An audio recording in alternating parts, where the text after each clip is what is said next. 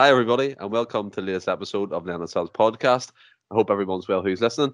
My name's Stephen, the host of the NSL's podcast, joined by Francis and Ross. How are you both? Yeah, all good, Stephen. Good, happy after an away win, finally. An away win, exactly, man. And Francis, you're back, the deadly duo, plus another, plus Ross, the stranger. Freeze a crowd, innit, Stephen? Freeze a crowd. Aye, freeze a crowd, no line, but sure, we'll stick him. We'll stick Ross for this. We put on. I can Anthony now if these two are going to continue to flirt. We had to. But look, it's a wee bit awkward with Anthony on Monday as well, so yeah, I know. But here, as you said, Ross, we're just off the back of an away win at Pittodrie. I know we're on Thursday now. This podcast goes out on a Friday, but just come to yourself anyway, just to touch upon the win at Pittodrie. How you feeling about it? Do you think it's going to be like a springboard for a season, or just something we kind of shouldn't get too excited about? Because again, Postecoglou's alluded to the fact that this is going to be a season full of ups and downs, and the term black eyes have been used quite a lot. We're going to get a few of them as the season goes on. But what's your view and outlook after that game? I mean, that's similar to what you guys have sort of touched on in the last podcast. I'm not getting too far ahead of myself. It's Pittodrie. To go there at any time, in any sort of form, any Celtic team, to go there and win is a good win, a good 3 points. And like we've said, we showed that we can win ugly. So I'm not getting too far ahead of myself, but it was certainly a massive 3 points in the context of how our seasons went so far, and to sort of push us on. Well, certainly going to the international break with a bit more of a spring in your step than what it was the last one after the defeat at Ibrox. Yeah, it is. It's crucial. The next game after the international break's at Fair Park against Motherwell, so that's another tough game, Franny, and it's one that you hope over this international break that the key players like McGregor, Kyogo, they've just come back from injury, and fingers crossed they don't get injured or anything while on international duty. But when you go back into these games against Motherwell at Fair Park, Francis, it's important to be in the right mindset, especially as Ross alluded to the fact you don't want to get too carried away by yourself in terms of what they expect. But these are the games, as we discussed before, we need to win, aren't they? Oh yeah, 100%. Like Ross said, and we said all day, we do think it could be a massive. It is only a massive victory if you go on a wee bit of run and you go and beat Motherwell and you go and win some of your games on after that. So it becomes a massive game then. But it's got the monkey off the back, if you like, the Aberdeen game. You can't. Nobody's going back to say, oh well, it's since February and stuff. But it will be key. Obviously, keeping some of the boys, well, ideally all the players away, not coming back injured or that. So it's like we said on Monday. It's going with everything crossed going into the next sort of 10 days, if you like, with these internationals team, and hopefully you can get a full quota of players and guys like Giakoumakis, Jota. I'm trying to think who else I'm not about. McCarthy, I don't even know if he's still plays international football. I don't think he's been called up anyway. So it's this 10 days to 2 weeks sort of will give them a chance to build on their fitness as well. So yeah, a lot of, like we said, depends on the international that are away. If they come back fit, then you've got to be fairly confident going into the Motherwell game. Sorry. I mean, to say about McCarthy, it's a bit hard to believe he still plays football from what we've seen at Celtic. No, I know. Obviously, that's a bit harsh on the fella, but I mean, it's just what we've seen. But one thing I've noticed, especially, I mean, the bad run of games there in the away form was horrendous, and that includes obviously European games and domestic games and that, Ross. But one thing I've noticed throughout the Celtic squad, the starting 11 team over the last couple of weeks, and without the likes of McGregor in it, Kyogo in it, and you look ahead to January, do you think it's important that we sign leaders, we sign experienced players to come in? Because the likes of Jota, Abada, I mean, they're young guys. David Turnbull's still playing his trade at Celtic, and he's only made 50-odd appearances, so he's quite young in his Celtic tenure. I know you've got the likes of Joe Hart, former England international, number one as well. He's come in, he's kind of steadied the back four, but do you not think it's important that Postecoglou kind of targets experienced players just to fill in the gaps in the squad? I'm not so sure if it's like has to be experienced players. Just certain types of players, positions that we really need to fill. Like I touched on the last time I was on the podcast, I think that midfielder with a bit of steel is paramount. Whether he's experienced, I wouldn't say that's paramount. It would be nice. You like to have that bit of experience throughout the squad to complement the young guys. I think it's notoriously difficult to get these guys in January, but he has touched on that he's going to look at the Japanese market. We know nothing about that. He knows better than us. But I would like to maybe get another striker, but again, I don't want to just sign guys for the sake of getting a body in. It's very difficult to maybe get that striker that's maybe going to not necessarily start all the time, but be certainly better than a Yeti. We don't know enough about the Greek boy yet, but I think they're probably the two positions I would maybe look at. Maybe I don't know, maybe a left back maybe, but again, it's getting these guys in that window. I think it's always difficult to get certainly guys that are maybe going to go into your first 11, because generally they guys are already playing with their clubs their way. So it's not going to be easy to get these guys in, but I'm going to put my trust in Postecoglou, and if he's saying that they're making sort of strides at the moment, and looking at the the Japanese market for the January window, then hopefully to get things moving a lot quicker than what they did in the summer, like he's alluded to, then I'll trust him and hope that he's going to do that. And I think that he's fully aware, certainly more than any of us on this podcast, what he needs. And like I've said before, my trust is fully in him at the moment, and he's not giving me any reason not to trust him. So yeah, we'll just. It's going to, like I've said, it's going to be difficult to get these guys in January, but I think he deserves beyond that anyway, into the summer, into the following season. No matter, I was going to say no matter what happens this season, but I mean, you'd like to pick up at least one trophy. Obviously, you want that to be the league. That's a bold statement, Ross. But I mean, you say you pick up one trophy, but is anything but the league a failure at Celtic? Do you know what I mean? Well, of course it is. Well, a failure. You want to win the league, of course you do. And I'm not giving him this season isn't a free pass by any means. But if I'm seeing enough on the park that the team's progressing and they're doing the right things, and I'm seeing it now, by the way, that I know there's mistakes being made, but it's very early. But I'm seeing it now, and I like. It's not like last season where, all right, we've been on a bad run there, but it's not the same as last season where the team is no heart, void of ideas. Everybody's pulling together. You know there's no one player in that squad now, I would say, that doesn't want to be there. So you've got to take all these things into account. I still believe Celtic will win the league, and I've got to believe that, but I do believe it.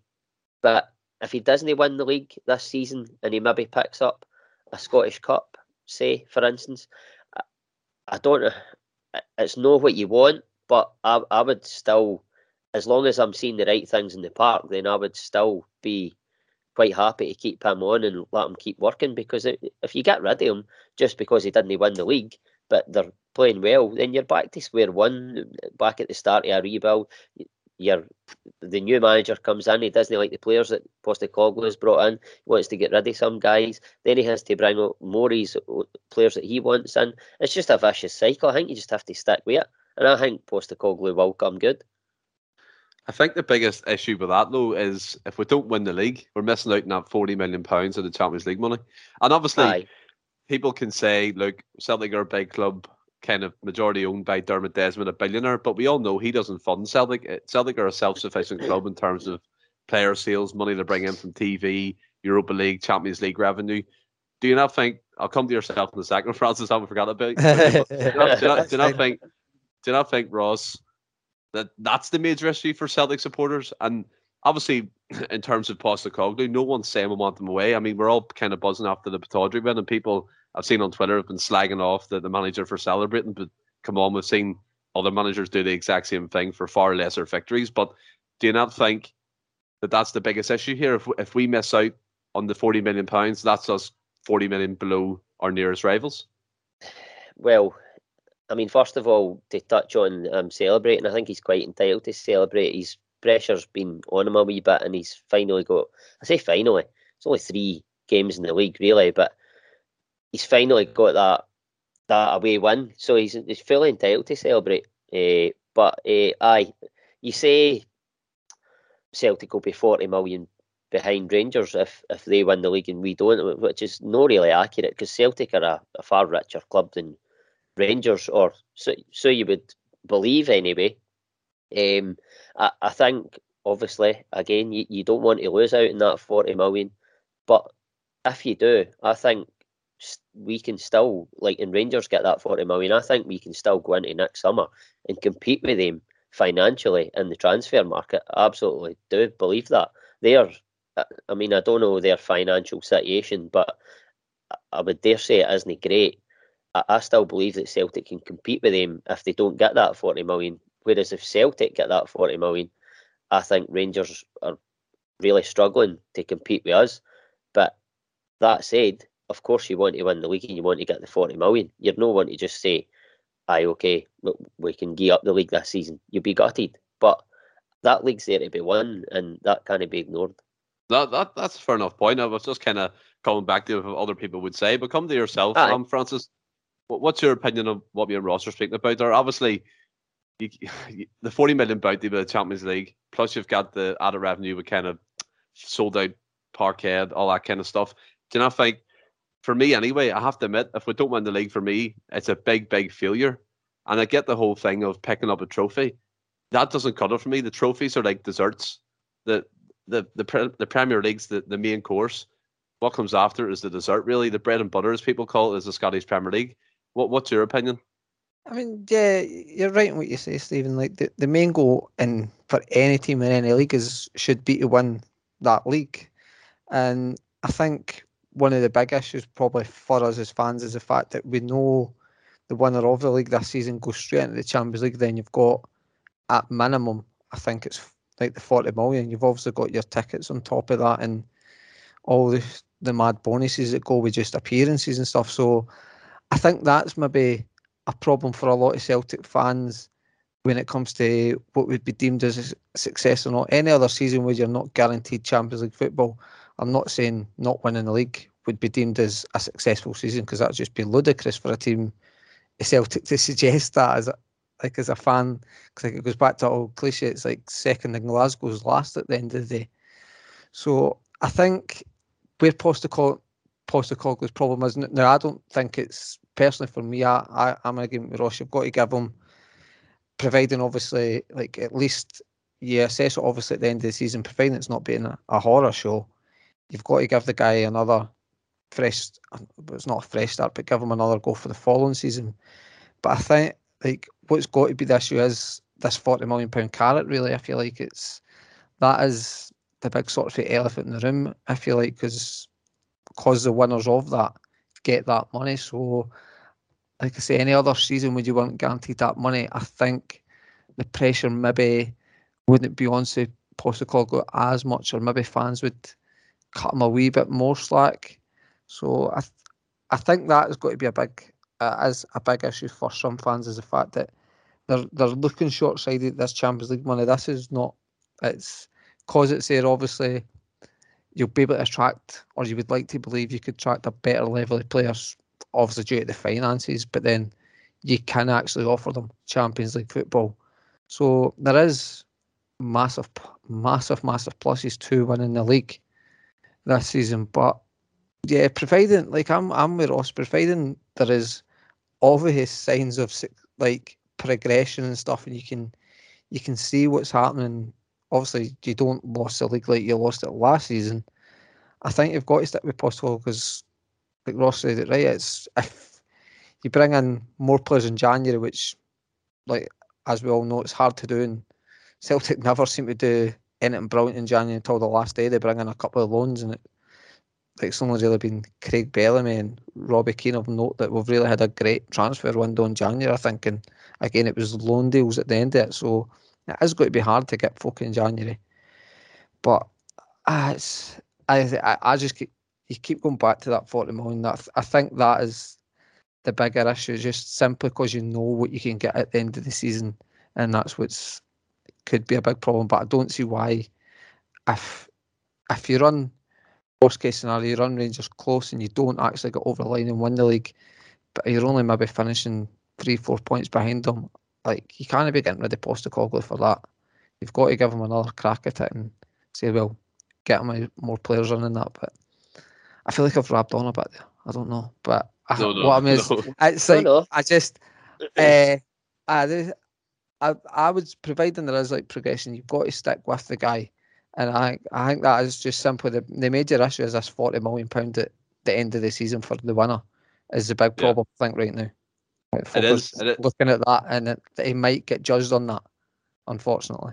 He shouldn't. It is. No, I agree with that, Ross. I agree. I know that. It is the major issue for the simple reason, as you said, the finances, because we've lost money in our previous financials, obviously. Yeah, but to my knowledge, the Edward and Iron money, and that's not been classed in that. Yeah, that's correct. But another thing you mentioned there, finishing second and Glasgow's last, and that's very, very true. But according to Ian Banker, finishing second is an operational highlight that he put on the sheet, and it's what, do you know what I mean? How out of touch is this board? But I'll come to yourself, Ross. Here, I mean, Francis, you made some great points, and one thing I want to come back to with you, Ross, is Francis said there if Postecoglou finishes 3 or 4 points behind Rangers in the league, obviously not to get rid of him. I mean, for me, I'm kind of a more of not a hardliner, but I don't think this Rangers team's great. I never thought they've been great. I think it's Celtic's fault that they won the league last year after the atrocious season we had with Lennon in charge. This season obviously is a transition. That word has been banded around so many times, but we should be good enough to win this league title. And for me, if we finish 3 or 4 points behind, I deem that a failure, and I deem that a failing on the Celtic board for the lack of preparation, for kind of just pissing about with this whole Eddie Howe scenario. I know that word's coming back up again. But do you think if it ends that way, the blame lays on the board instead of Postecoglou? Well, again, you go back to it depends what you're seeing on the park. If the remainder of the season goes with what we were maybe seeing on the park when we had like Kyogo and that before he got injured and stuff, the games, if that's the remainder of the season, then and we lose the league, to be honest with you, if that's the remainder of the season we lose the league, I'd be very surprised, but we went through that bad run of results and we didn't have Kyogo, we didn't have McGregor, can't mind off the top of my head who else, but I mean we were playing with a Yeti up front and it totally took away entirely what the team has been set out beforehand to play like. But to go back to your question, if they lose it by 3 or 4 points, of course it's a failure. You want to win the league, of course you do. It's a failure on the board's part, like you've said, but it's very hard to say whether it would be a failure on Postecoglou's, because you've not actually seen the way the team's performed throughout the season to give a fair opinion on that right now, I would say. But I don't know. It's difficult. It's a difficult question to answer when you've not seen how the team have performed. You've not got the benefit of hindsight, if you like. Well, I'll tell you what I've done. I've simmed the whole season on Football Manager, and it didn't end well. No, only joking. Well, let's get to the bookies and make some coin with it then. No, but I mean, obviously I get what you guys are saying. I'm just talking in a hypothetical sense. Yeah. If it ends like that, Ross, and the way I'm looking at it is, like, obviously we're talking about the board and the kind of feel that they have failed. Let's be honest. Ian Banker putting that on the sheet saying finishing second is an operational highlight. It's an absolute disgrace, Francis. And I think to myself, when you look at Dominic Mackay, he was Hans Postecoglou was his man. In that fan press conference, we were led to believe it was all roses in the garden. Then what was it, matter of 5 or 6 weeks later, Dominic Mackay's running out the door. Do you not think there's still major concerns in boredom now for Celtic? Because this restructuring, if we're led to believe was meant to happen, hasn't happened. But the only sort of restructure we've had is, I think we've not brought in something like a head of sports science or something for a guy for Spurs, but that's about it, Stephen. Like you say, you've lost the main guy in Dominic Mackay. We've obviously got to be careful. We still don't know the true reason. We won't ever find the true reason, I don't believe. But on the face of it, what you see, it doesn't look good when the new CEO is out the door in, 72 days. It just, it's up above. It doesn't look, well, it isn't good, and there just doesn't seem any signs of it getting any better. This boy Nicholson seems to have been put in place. Someone else has taken over his job, and he was put in as like an acting CEO, a temporary CEO, but then they filled up his position below it. So was that the whole temporary CEO just a wee ploy in the hope that results went our way, which they kind of haven't, but I don't feel us as fans have really been on the board for that. And to say, look, what is the deal with the CEO? What is it got to be the boy Nicholson, or have we actually got to get a new one? I'm not expecting Dominic Mackay to be out the door, then a new guy to be in a couple of days later, but there doesn't seem to be any communication. We're doing interviews, so we've been saying it for God, we said it a lot last year, and we'll probably continue saying it for a wee while, but the board is so out of touch. You do need a total revamp, but you can't just chuck all these boys out and just expect to bring new ones in, but you want to at least see the wheels in motion, if you like, guys coming in and stuff. So yeah, as major restructuring, Stephen, it's a slower process in our transfer window, seems to be. Yeah, I mean, I like that phrase you coined there by saying wheels in motion, Ross, and it's like you look at it and you're going to yourself, why is Postecoglou not being afforded the chance to bring in at least one kind of guy you can trust, one kind of guy you can bounce ideas off? Because I'm pretty sure John Kennedy and Gavin Strachan, they aren't really doing much for him. They're maybe putting on a wee session here or there, but he's the main guy in that whole operation. Do you not think, obviously, the likes of Eddie Howe, led to believe, was given the choice of bringing in a whole squad of staff? Do you think that should be afforded to Postecoglou as well? Especially, as Francis said there, the restructuring needs to happen, and that kind of clicks in with the football side of things. And every kind of major club in the world has a sporting director, technical director, however you want to phrase it. And it seems like, to me, the Celtic board has kind of shied away from it for years. Dominic Mackay seems to be progressive and moving forward, but is it the case that they didn't like the direction and they just kind of went to him, look, we'll have to bid in this, we're just going to stick with the status quo? I mean, I don't really know what your question is there.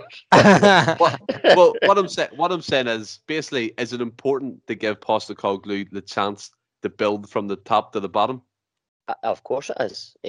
I don't understand why he hasn't been afforded to bring in his own guys. I mean, I can't think off the top of my head about many managers coming into clubs. It's certainly the amount of times in the last wee while at Celtic, the last few different managers, like they come in and they don't bring their own guys in. Like Neil Lennon comes in and he doesn't bring any of his own guys in. Postecoglou hasn't done it, and they're still moseying along with Strachan and Kennedy. It's really baffling. And the Mackay situation is again baffling. It's just synonymous with Celtic at the minute. Like, you just when you think things are looking up and he's going to be bringing a bit of change to the board and we're going to be modernising and all the rest of it, and then bang, he's away. Something's happened in there. He's obviously been too forward thinking and too like sort of fresh ideas, and it seems to me, I mean, again, you're only going with conjecture, but it seems to me like that he's there. It's back. It's back. But he's, I don't know. It's like he's been too forward thinking. They've thought, oh, wait a minute, he's spending too much money here, and this is not how we do it, and just basically got him out the door, or done enough to pee him off to make him walk. I just don't know what's happening at board level with Celtic right now. And to be honest with you, I'm not an expert on that side of things. I'm not. Some would say I'm not an expert in the football side of things either. But, I mean, I'm not an expert. I've got comedy. Aye, I'm not an expert in that side of things, but it just something just no sitting well with all the Celtic fans at the minute for the board, and I just don't. Something's got to give. Something's got to change because all the things they're doing now are just no working, or I don't know. But the only thing I was going to say the only thing you could say is like they have to an extent backed Postecoglou in the summer there. Whether all the signings he brought in have been his choice, we don't know. But they seem to the squad has had a bit of an overhaul. Like I know there's been a lot of guys left, but there's been a lot of guys come in. So I don't know. Time will tell. But this board are at the minute, it's not how you want it to be. But that said, if Celtic go and win the league this season, we'll probably be all forgot about, and everyone will be rosy in the garden again because we're all, and I'm guilty of myself, we're all so fickle. We know that. Every football fan knows how fickle they are.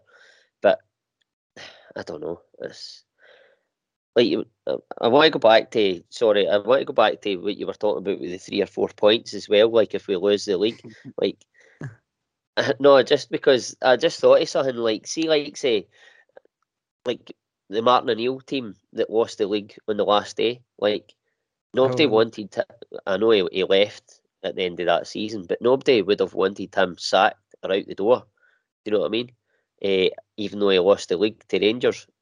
So they performed well that season. So that's how I look at it with Postecoglou. If they perform well, they can lose the league to Rangers. There's not much between the teams. So I know the Celtic and Rangers teams we're talking about at the Martin O'Neill era were a lot better than these two teams, you have to say. But the sort of distance between the two teams and the two Celtic and Rangers now are pretty similar. So I think you can lose the league to Rangers, and I agree with you, Rangers aren't a great team, but right now neither are we. So I'm sort of talking in riddles here, but I love it. I love a good riddle. I love a good riddle. Do you know something, Ross? I was sitting the other night and I got a text on my phone. I looked at it and it said, "I still think Barca should be Celtic's number one." There was some our wee mate Francis. Oh my God, that's the headphones off. Seize them, man. No, but right, you were speaking there obviously about money, spend the money, the boards back them. I want to bring it a wee bit. This is going to be a bit of a side topic here. We've been on loads of side topics in this episode, but look at the landscape. Many Celtic fans would love to be took over by a multinational corporation with loads of money. Many Celtic fans would love to stay local, be bought by a Scottish businessman, that kind of thing. Keep it local, keep it within Celtic and things like that. I want to talk to you guys about this Newcastle takeover, which has been confirmed today. Obviously, they've been bought over by a Saudi Arabian corporation. They're now, by de facto, the richest club in the world, dwarfing the likes of PSG and Manchester City in terms of how much billions are in the bank. But coming to yourself, Francis, about this now, myself, I've personally thought and wondered what it would be like if Celtic got bought over by some billionaire. Yes, we've got Dermot Desmond, but let's be honest, he's not really flashy with his money when it comes to Celtic. Would that be something that you would like? Would you like that kind of investment? Would you like a corporation to buy over Celtic? Or do you think, because you hear a lot of fans speak about this in terms of the identity of a football club, do you think that would get lost really quickly if that happened? Definitely would get lost, even. It would. But I would love to take the moral high ground in this and say I don't want it to happen, considering what Celtic was founded upon, what it was all about, and the whole ethos of the club. I would love to put my hand on heart and say I would never want us to get bought over by one of these stupid rich folk and just go mental. But I would love it. I'd absolutely love it. But what I will say is that it's all wrong for football. It's like it's never going to happen in the Scottish game because the sponsorship and the money is just not there. Like if that happened to Celtic or Rangers, like a guy that where that wealth came in, it would ruin Scottish football because you don't know what, just win the league every season. Well, you do want to win the league every season, but it would like there's no competition. There is if only one guy's coming in. But a lot of these, it'd be interesting to hear a lot of these Celtic fans if that ever came about, if somebody came in and done that. But as for the Newcastle one, I mean, when you've got countries, like actual states buying football club, it's all wrong. It's all wrong. And I mean, ever since the sort of Premiership, when football was invented, what was it, 92 or something?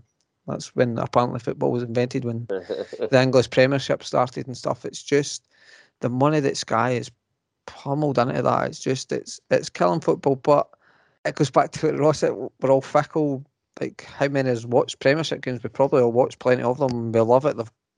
They generally have a lot of the best players in world football there, probably the best managers. So it's got its pluses, but it's all founded on everything that's wrong. I mean, if you just want to consider the Newcastle one, like Saudi Arabia, I think they're all political. It's like the human rights issues over there. Like you're actually, you get done out, you get stoned and stuff just if you actually, like, due to your sexual orientation and stuff. If you're gay or anything like that, like you get killed in that. It's like it's just mental. It's to be associated. But as I say, I'd be a liar if I said I'd be raging if it happened at Celtic. I probably wouldn't, Stephen. I would love it.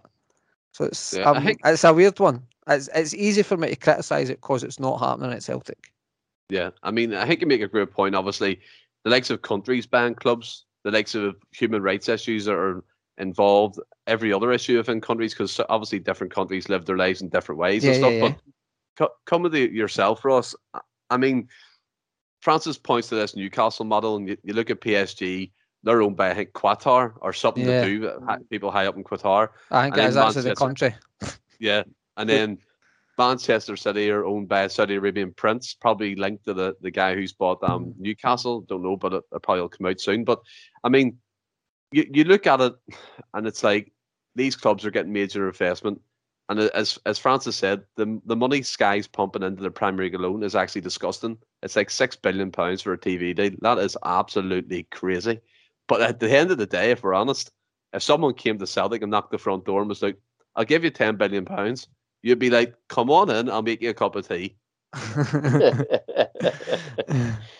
Aye, of course you would. I'm in like fully agreement with Franny, and you're like, you that can't be sniffed at. You know what I mean? And like, if Celtic are if they were getting that money and they were getting, like, winning a Champions League, you would lap it up. You absolutely would, and you would be laughing at Rangers across the city, like, watching us doing all this. But at the same time, you would be lapping that up. But for me, in the back of my mind, there'd be that wee seed where it would be like, this is slightly diluted because we've done it on a level playing field, like a lot of teams are doing.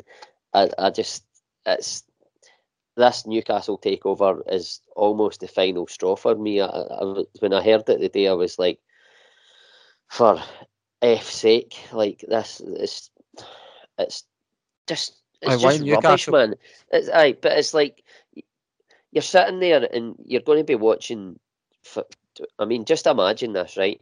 Newcastle United versus Man City in the Champions League final. Oh. Just let that sink in. Absolute plastic, and you've got clubs, man. Teams like AC Milan, like they're back in the Champions League, but they're no the force they were, and it kills me that young guys, like guys at 20, 21, we're talking about here, maybe not as old as that, but possibly they don't know the force that club was or how big a club they were. It's depressing, and you're going to, Man City are doing it now. Even Chelsea, to an extent, they're a bigger club than Man City, absolutely no doubt about it. But Chelsea weren't going to win a European Cup or a Champions League if they didn't get that money. It's just so diluted, and I just think that Celtic are. I'd like to think Celtic are a respected club around the world, and I think that if they got that money and done something similar to like Man City or whatever, I think that a bit of respect would be lost. But that said, you'd be lapping it up, winning all these trophies and pretty much beating Rangers all the time. But It's killing football, like Franny says, and it would be slightly diluted for me if we did do something like that. I mean, I want to kind of turn that around. Obviously, them clubs, Manchester City, have done well in their communities. They've built like training hubs, houses, 100%. Things like that. So obviously, there is stuff that comes with that kind of major investment. And one kind of model that's well renowned, obviously, is the Leicester City model. Obviously, God bless the owner who sadly passed away in that crash and stuff. But that's a family-run club. You can tell that. But the people who run it are billionaires, Francis. Do you think if it was something like that, it'd be more welcome? Obviously, you see Leicester spending around 20 to 30 million pound on players, never really touching that 60, 70, 80, 90, 100 million bar. But do you think that would be more acceptable if it kind of stayed in the roots of the club, as you said, the way Celtic were found it?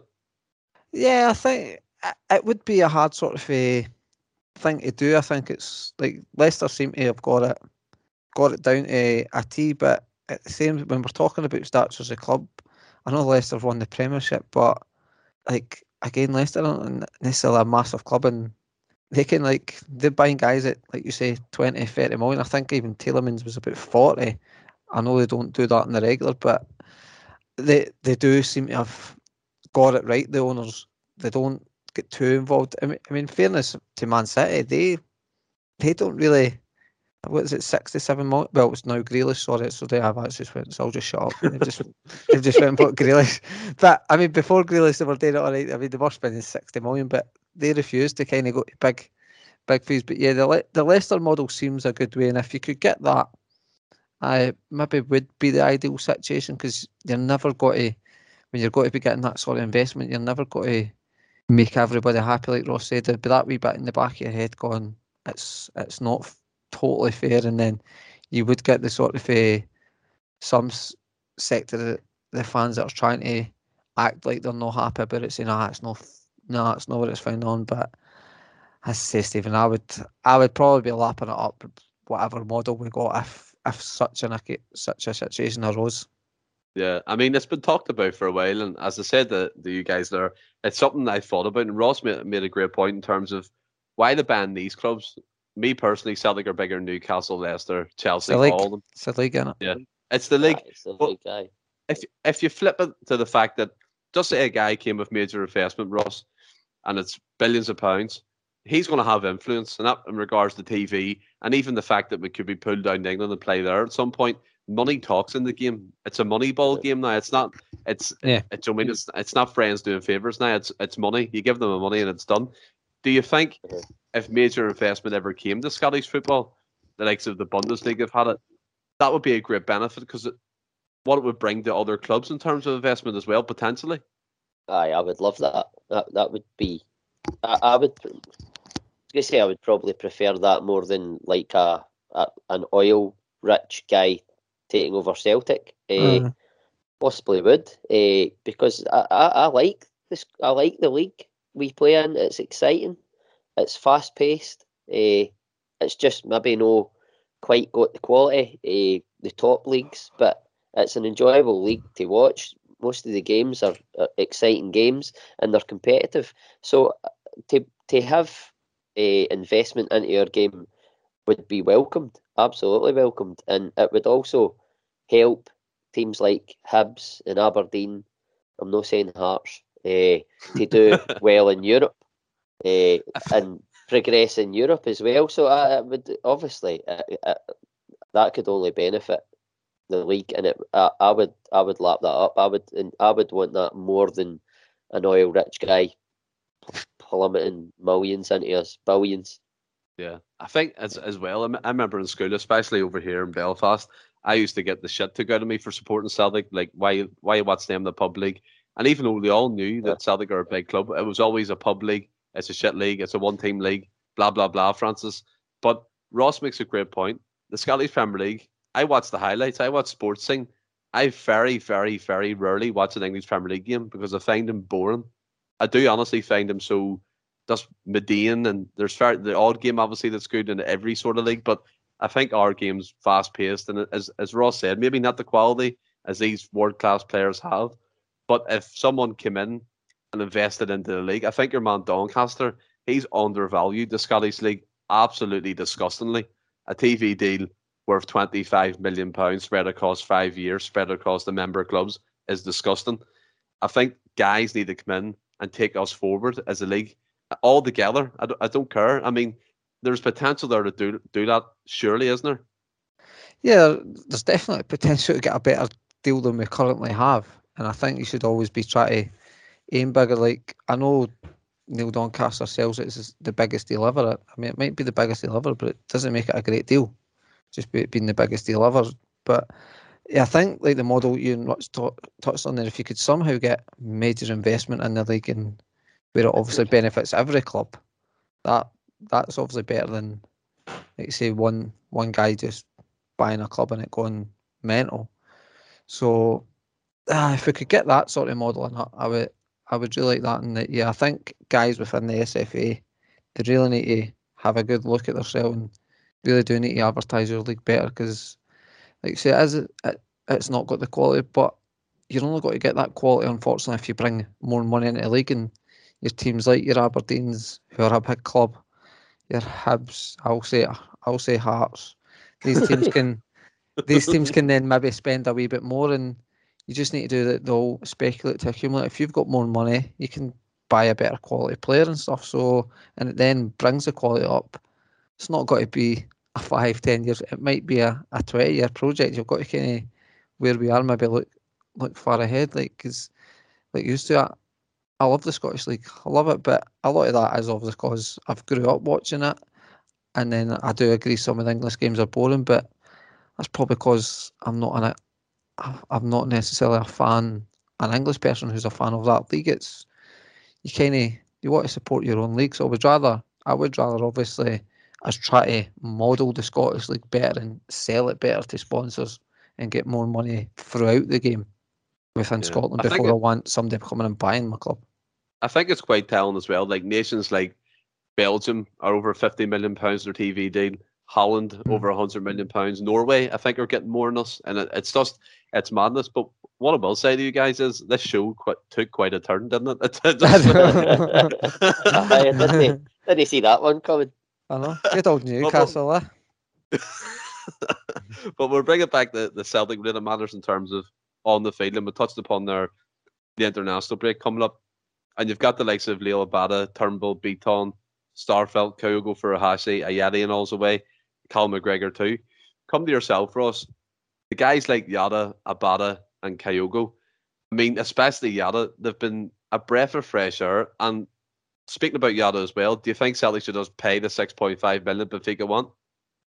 I think, like I touched on, he's a Celtic player, and he gets bums off seats. I really hope that they're.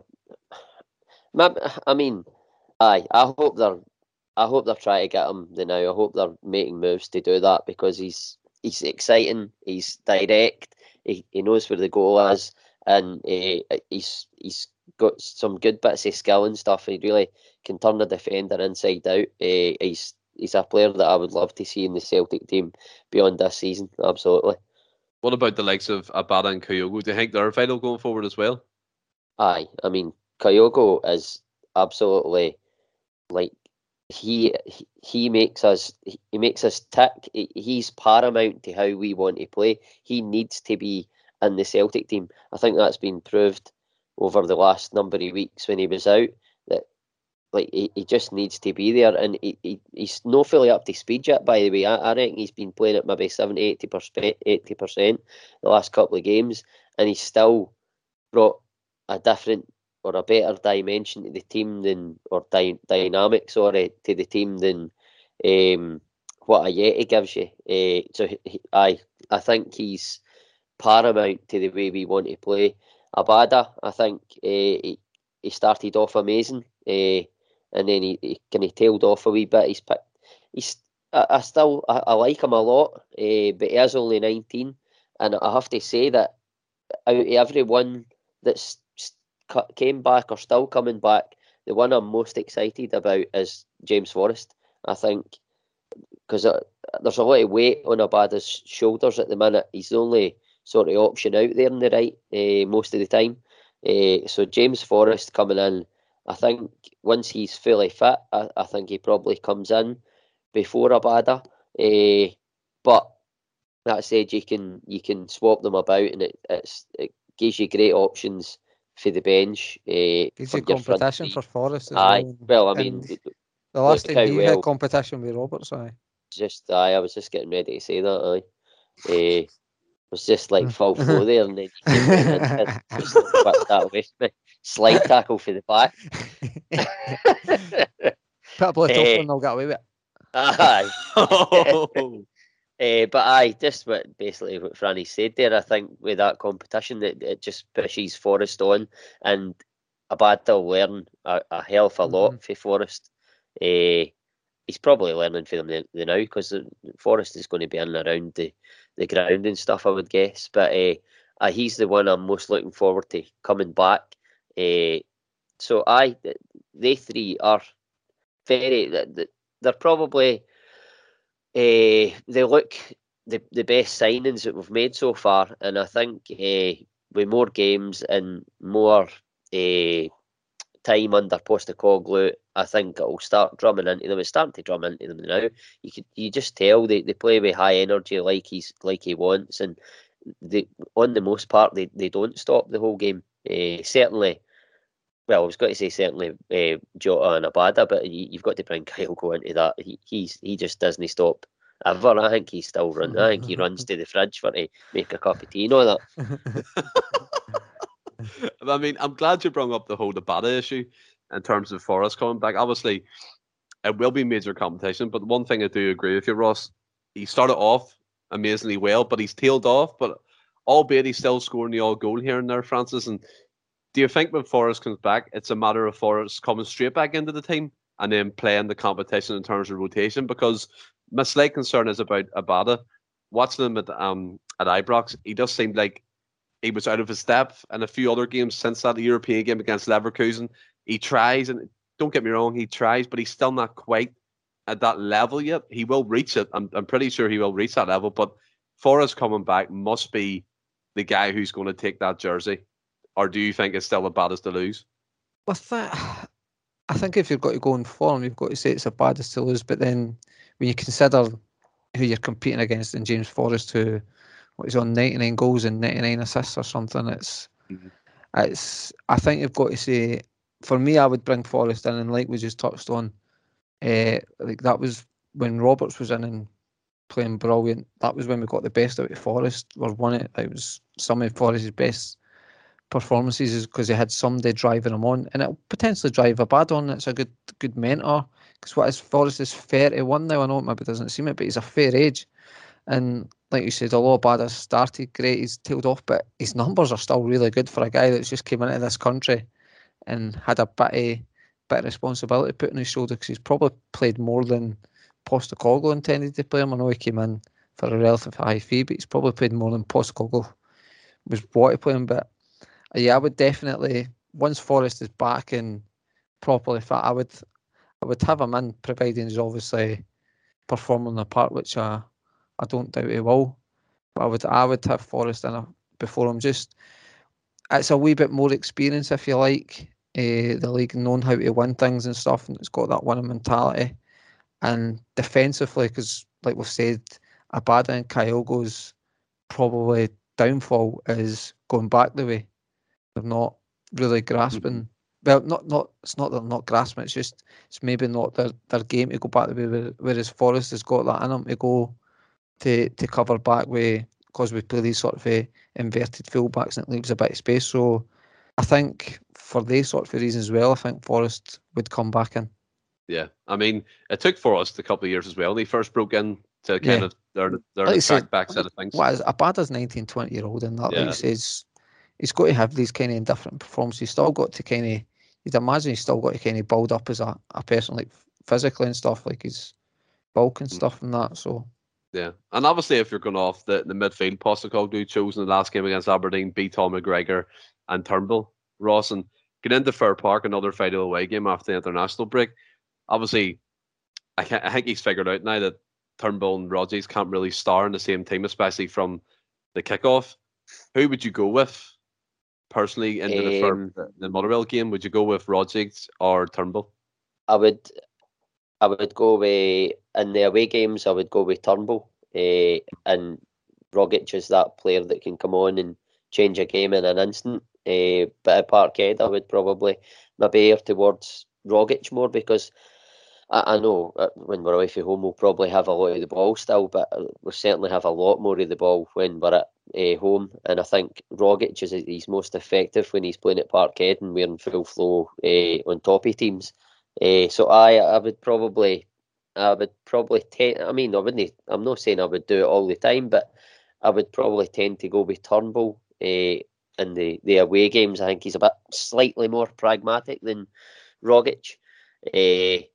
But I certainly going forward, I think we need somebody like Beaton in that midfield three, because it's just been too gung ho. And I know, like he's brought what do you call him, Beaton in for that last game. And people say, oh, he's changed his tactics. He's not actually changed his tactics. He's still playing the same formation in that, but he has just, it's just somebody to protect that defence and let guys like Turnbull and McGregor just sort of do their thing a wee bit further up the park, knowing that they've got that sort of safety net, if you like, a Beaton sort of try to clear up behind them. So I like that balance in the midfield with Rogic in there. Whether that'll be a McCarthy, time will tell. But for me right now, I think it's fair to say that he's not shown anything that he should be in the team before Beaton. I mean, I don't know what the script is with McCarthy. He doesn't seem to have played well for a number of years, and we just bring him in. I find it weird. It was a weird signing for me. I said it at the time, and then I got a bit excited because of the name and sort of got on board, and I've just went back to what I initially thought. I just don't know why we signed him or why he's there, because he's evidently not going to be fit all the time. Whatever injuries he's had, it's obviously it's not his fault. It's his body failing him. He's been a good player in the past, but for me, it was just a weird signing. I don't think, maybe Postecoglou's okayed it, but I don't think it was his choice. Or maybe Dermot Desmond got bored and picked up the phone. Aye. It's just a funny signing, really is. It is. I think it's a shambles of a signing, especially a 4-year deal at 31 years old. It's an absolute joke, to be honest. He must be the happiest guy in the world, especially getting the wages he'd be on as well, coming from the Premier League. But coming to yourself, I hope he Francis, proves it's wrong though. Aye. Yeah, don't get me wrong. I hope he proves it's wrong, but at the moment, my whole landscape of him is he's terrible in a Celtic shirt. Aye. Albeit we've seen fits and starts of him, but from what I've seen, that's my judgment so far. But I do hope, before anyone jumps me back, that he proves us wrong. But coming to yourself, Francis, the midfield scenario, would you start with Rodgers or Turnbull at Fair Park? And the Beaton thing as well, I think Ross makes a great point. It adds a wee bit more balance in there, a wee bit more protection. Well, yeah, I think Beaton has to start in there. Just as I say, we spoke about it in our last podcast there. It never really done much wrong in terms of like putting us in bother or anything like that. They lost, I think it was him that lost the header that led to the goal. But it wasn't a glaring mistake or anything like that. I don't remember him making any mistakes. And like Ross said as well, it does put the balance into the midfield. But I would probably start Turnbull. I really like him as a player. And like I said in the Tuesday's podcast as well, I feel Turnbull needs time to get into a game. Whereas Rogic, if you're really looking for that goal, looking for that piece of magic, Rogic can just do that. So like away from home and stuff, if you're needing just that guy to make that killer pass, Rogic has got that in his locker. He just needs the ball that one time sometimes to do it. So for me, I would start Turnbull because I would even start him in the home games because I believe he's a really good player in the making. He's got the potential to be a really top player. I think he needs to work on his fitness and stuff. He seems to fade out a game. Like it's a bit like Rogic, where he looks like he struggles once it gets to 65, 70 minutes. It looks like he hasn't got the energy, and also his sort of pace. I don't think Turnbull's got blessed with pace. I think he could be doing with try to work on that to try and give him a wee bit of pace maybe over the first 5-10 yards. Basically, you can't just suddenly get pace for nowhere. But for me, I would start. Going forward, I would definitely play Beaton probably up until January to see if you can get anybody in. As I said on Tuesday, probably if McCarthy proves his fitness, I would be more than happy with McCarthy in there instead of Beaton, because I feel he's a better. What I've seen of him, not in a Celtic jersey anyway, but what I've seen of McCarthy as a player, he's a far better player than Beaton, and would be a far better player in there than Beaton. But what we've seen, and you can't say that you could trust playing McCarthy there week in, week out. But I would definitely play Turnbull more often than not, regardless of being home and away. Well, look, guys, that brings us to the end of the show. And usually we do a score prediction for the upcoming game, but as it's International Week, we're going to still keep with that tradition, but we'll turn our attention to the Scotland and Israel game, a final game for Scotland, which our podcast member Anthony is going to with all his family. So best of luck to the Scottish boys. And coming to yourself, Ross, what's your prediction and even goal scores you want to throw them in? I think it'll be a tough game. I just hope we don't be Scotland as fuck and mess it up. But I think I fancy us. I really do. Going off the Austria game, I think we're looking well organised. We're not conceding much. Put it that way. I would take another 1-0 victory. So I would like to win, obviously, by more, but 1-0 is still 3 points. I'm going to go 1-0 Scotland and John McGinn. Good shout. What about yourself, Francis? Yeah, it's just like we said the other day. It's Israel just seem to, as Anthony said, play them more times than Rangers are in court. So it's that was a belter. I know it's going to be a tough game because Israel aren't a bad team and they've got some really good players. Like I think it's Solomon or something that plays with Shakhtar Donetsk. He just always seems to play good against us. I don't think Abad will feature. Beaton will probably play, but I don't think Abad will play. Hatel Milhammed will play probably too. He'll probably play. And but I hope Stevie Clark plays the young boy Nathan Patterson. I think just his cross balls, him and Robertson could from either side just play it into Dykes and that, just get cross balls in for him, as opposed to just maybe being not necessarily one dimensional going down the one side with Robertson. But I think Patterson going forward will offer us more than Stephen O'Donnell. Stephen O'Donnell always seems to play in the big games and doesn't really let us down too much, but his end product is horrendous, absolutely horrendous. And I just think Patterson's got that in his locker that he can put a great cross in that'll maybe make the defender struggle. But I'll be positive and it'll be a nervy 2-1, I think, and I'll give McGinn and Big Dykes to score one. For me, anyway, I'll go a 1-0 victory, as Ross said, and I'll go Lyndon Dykes to score a penalty kick. That's anyway. I think I'll go big. Yeah, I think it'll be tight. It'll be a tight game, and it's one I think Scotland need to win. Would that be correct in saying? To keep their hopes alive? Not really. If we win, we're all but guaranteed second place, really, because I think it puts us with 4 points with only Moldova and the Faroes to play. I think that's how it works out.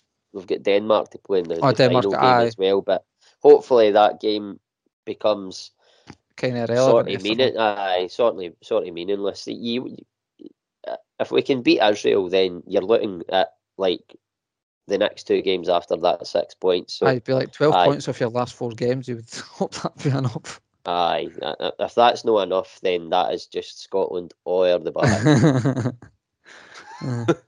Well, I mean, I think it's fair to say everyone here at the NSL's podcast wishes Scotland all the best, but all I can say from a selfish point of view is I can't wait to see Celtic play again. It seems like these international breaks take forever and they come at the wrong times and when we're building up momentum and things like that. But I've just enjoyed this one, guys. It's been good. I'd really enjoy it.